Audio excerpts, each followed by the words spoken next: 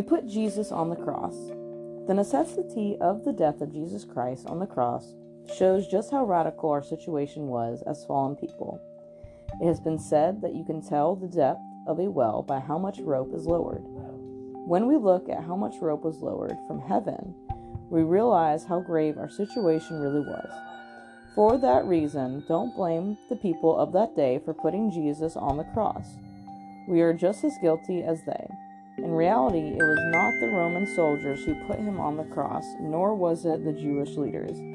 It was our sin that made it necessary for Jesus to volunteer for this torturous and humiliating death. 1. The greatest demonstration of love. See Romans 5:6-8. Jesus did not die for us while we were his friends, but while we were his enemies, opposing him by our sinfulness. Yet in spite of all this, God demonstrated his love for us by dying on the cross. In this passage, the Apostle Paul explains that Jesus did not simply die for humanity as a whole, but that he died for us as individuals. Elsewhere, Paul writes, Christ loved me and gave himself for me. Galatians 2:20. Whenever you are tempted to doubt God's love for you, take a long look at the cross on which Jesus died. Then realize that for all practical purposes, it was not nails that held him to the cross, but love. 2.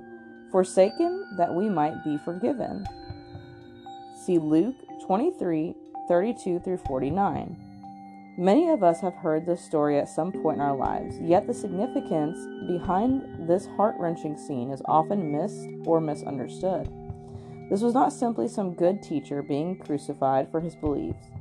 It was God in human form who hung on that cross, bridging the gap between sinful people and a holy God. Matthew's Gospel tells us that when Jesus hung on that cross, he cried out, my God, why have you abandoned me?" Matthew 27:46. Many Bible scholars believe that those words mark the precise moment at which God placed the sins of the world upon his Son.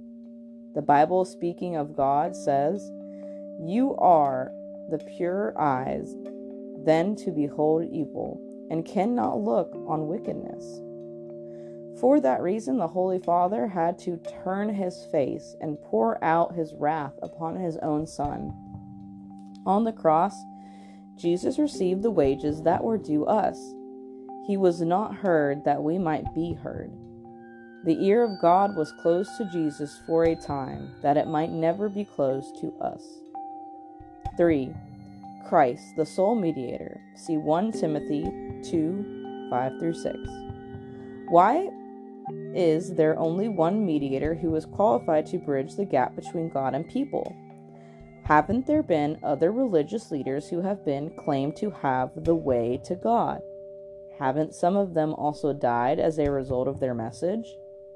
While the answers to these questions may be yes, the truth is that not one of these other leaders was fully God and fully human. That is why Jesus is uniquely qualified to deal with sin. Jesus said, "I am the way, the truth, and the life. No one can come to the Father except through me." John 1:4-6. Acts 4:12 tells us, "There is salvation in no one else. God has given no other name under heaven by which we must be saved." And most important, Jesus Christ rose from the dead.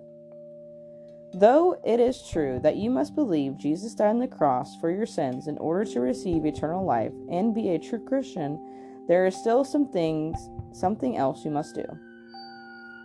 The response: accept God's offer.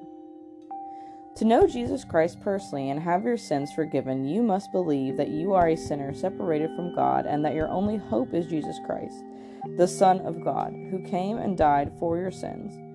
To stop here, however, would be to stop short of salvation.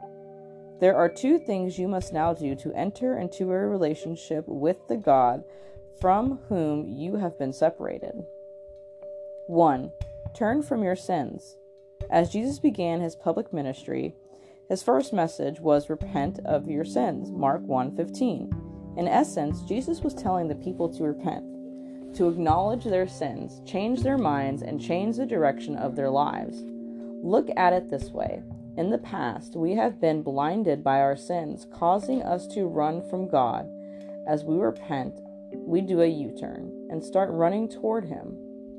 It is not enough to just be sorry for our sins. We must also change our lifestyle, for the Bible teaches that the kind of sorrow God wants us to experience leads us away from sin.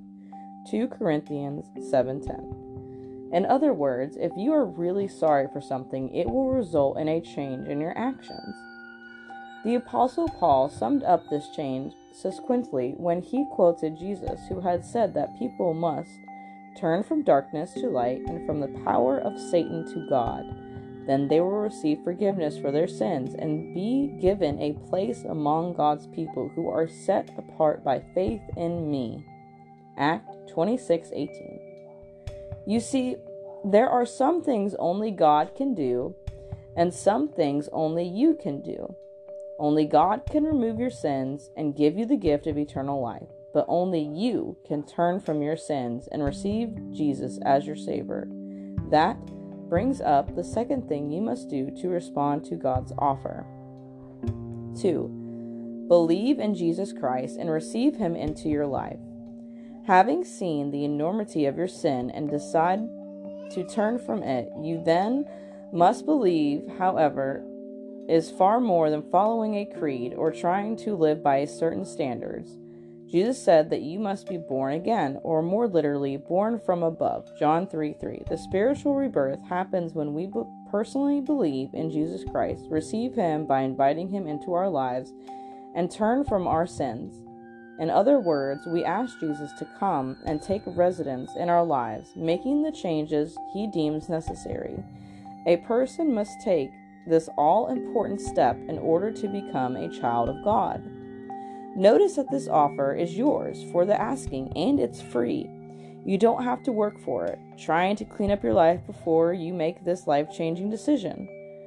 The Bible says the free gift of God is eternal life through Christ Jesus our Lord. Romans 6:23. Being a Christian also means having a relationship with the living God. In Revelation 3:20, Jesus said, "Look, I stand at the door and knock. If you hear my voice and open the door, I will come in. We will share a meal together as friends." To better understand the meaning of this verse, it is important to understand the culture at the time it was written. Eating together in the Bible times was a long, drawn-out affair. People would not sit on chairs behind tables in a formal setting as we do, but they would sit on the floor, reclining on pillows around a low table.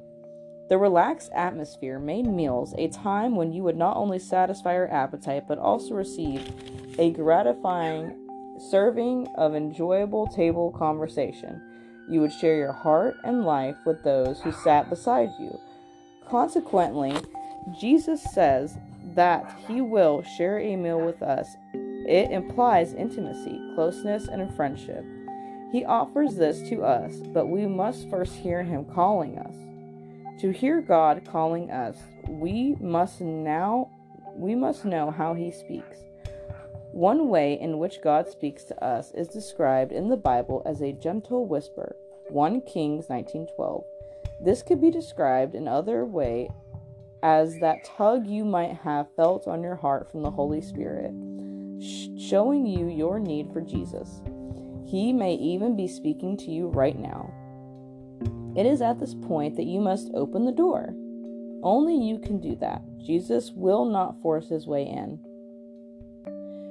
Receiving Jesus Christ into your heart. If you are ready to turn from your sins and believe in Jesus Christ so that you can receive the forgiveness of sin and the hope of eternal life, then take a moment to bow your head and pray a prayer like this one right now. God, I am sorry for my sin. I turn from it right now. I thank you for you sending Jesus Christ to die on the cross for my sin. Jesus, I ask you to come into my heart and life right now. Be my Lord, Savior, and friend. Help me to follow you all the days of my life as your disciple. Thank you for forgiving and receiving me right now. Thank you that my sin is forgiven and that I'm going to heaven. In Jesus' name I pray, amen.